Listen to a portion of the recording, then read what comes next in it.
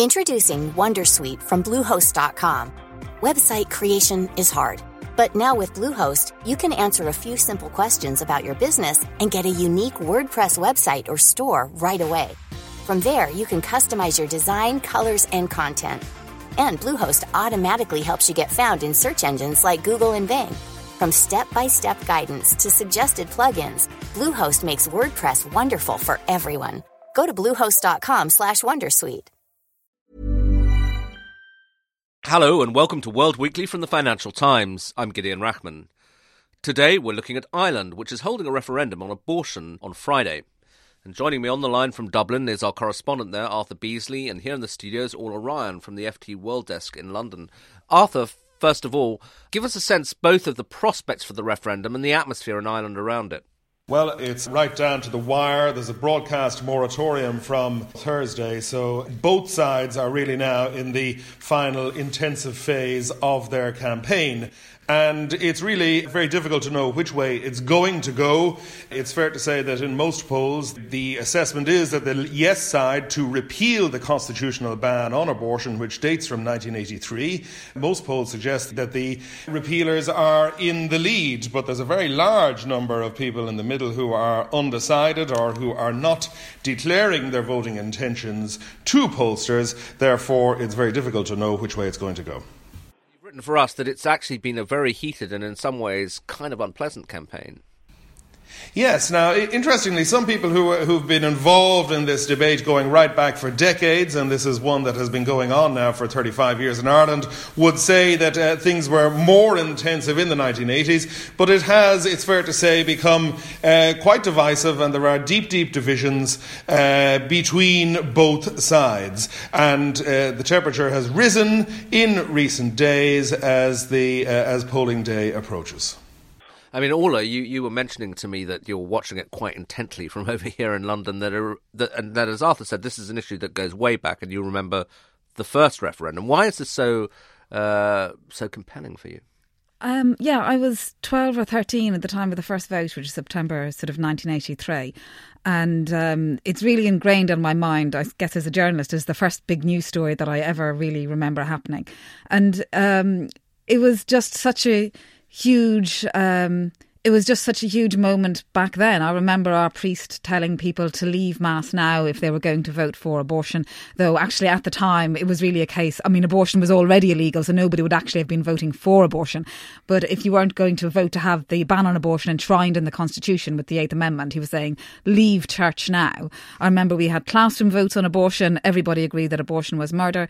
I don't think I met anybody, I mean, I know I didn't meet anybody who was in favour of abortion or who had a voice, a pro-abortion opinion, until I came to the UK in 1988. I mean, this was intrinsic to Irish Catholicism, and for a long time, Irish Catholicism was an intrinsic part of being Irish.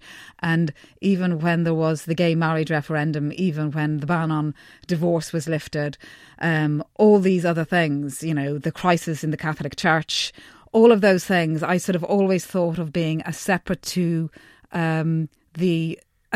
abortion, which for a long time has just been, you know, the vast majority of people in Ireland go to Catholic schools, and you're taught, you know, you're given a very clear message, or historically at least you've been given a very clear message on, you know, that, you know, abortion is wrong. And I think that's why so many people are struggling with this vote. So for me, I feel it's so compelling because I feel that if the 8th Amendment is repealed, then the country I left in 1988 is completely different, you know, is completely different now. And I feel that much more strongly about this vote than I do about the gay marriage referendum, which was a moment.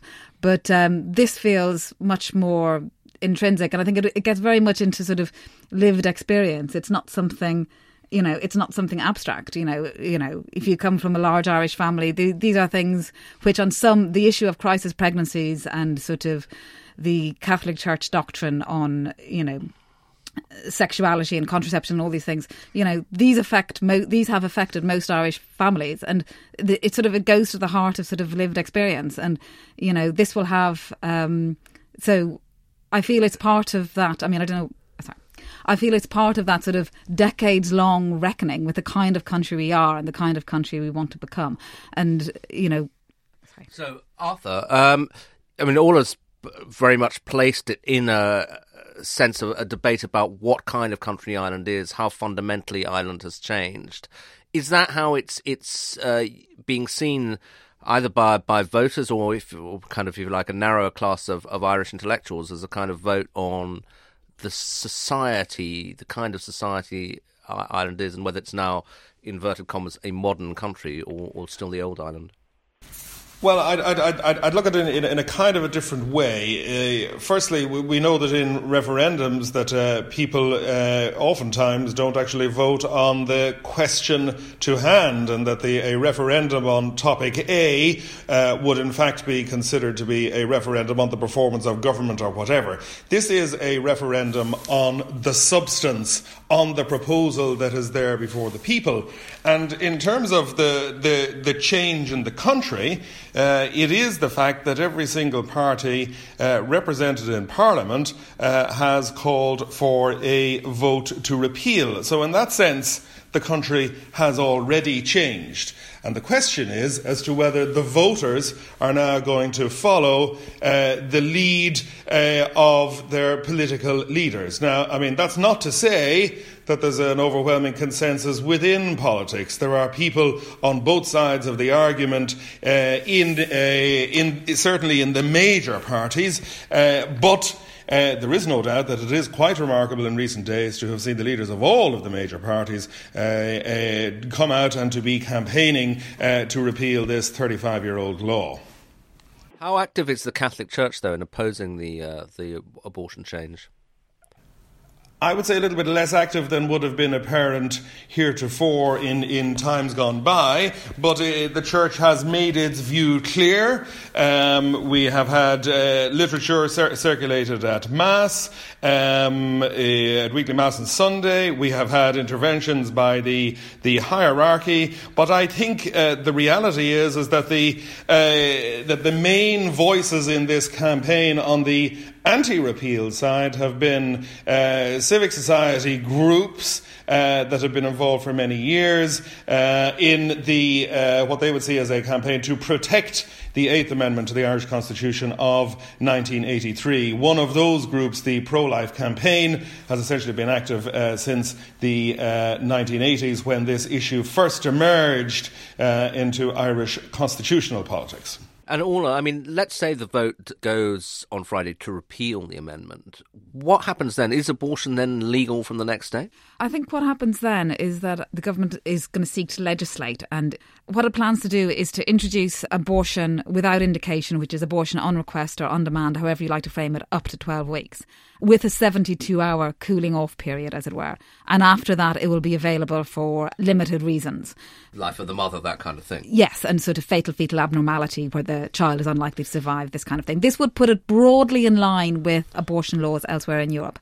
But I think while there are a lot of people in Ireland who feel uncomfortable perhaps with Ireland's current abortion laws, the jump from what is the strictest abortion laws in Europe, or one of the strictest abortion laws in the world even, to sort of abortion on demand or on request, or however you want to frame it, up to 12 weeks, is quite a big jump. So I think that sort of helps explain some of the undecided.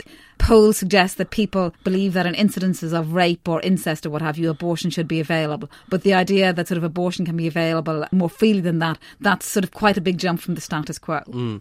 And Arthur, I mean, Orla mentions Ireland's unusualness within the European context. Putting it in a kind of global context, how many other countries are there, if you like, in the developed world that do actually ban abortion? Are there others? Certainly in Europe, not very many. One of those mentioned is Malta. I think the question here really is that this is a clause in the Irish Constitution which can be amended only by a vote of the people. And the reason that there was a campaign to put this into the Constitution in 1983 arose from concern amongst people on the anti-abortion side of the argument that Irish politicians would repeal what is a legislative ban on abortion. The proposal here essentially is to scrap the current amendment and to introduce an enabling amendment which would give Parliament the right to pass laws to allow abortion. So on the morning after all the votes are counted, if the vote is indeed to repeal, there is still a task at hand for the government to enact legislation, steer it through Parliament to provide for abortion. And that in its own right is going to be very tricky politically, notwithstanding the political consensus that we have amongst the leaders of all of the main parties. And Orla, finally, I mean, assuming, I don't know whether we can assume, but assume that it is a yes vote. You said earlier that that would be the final evidence for you that the country you left had changed fundamentally. Yes, like I said, I have strong memories of the 1983 vote and these packed churches and being told to leave the church if you favoured abortion.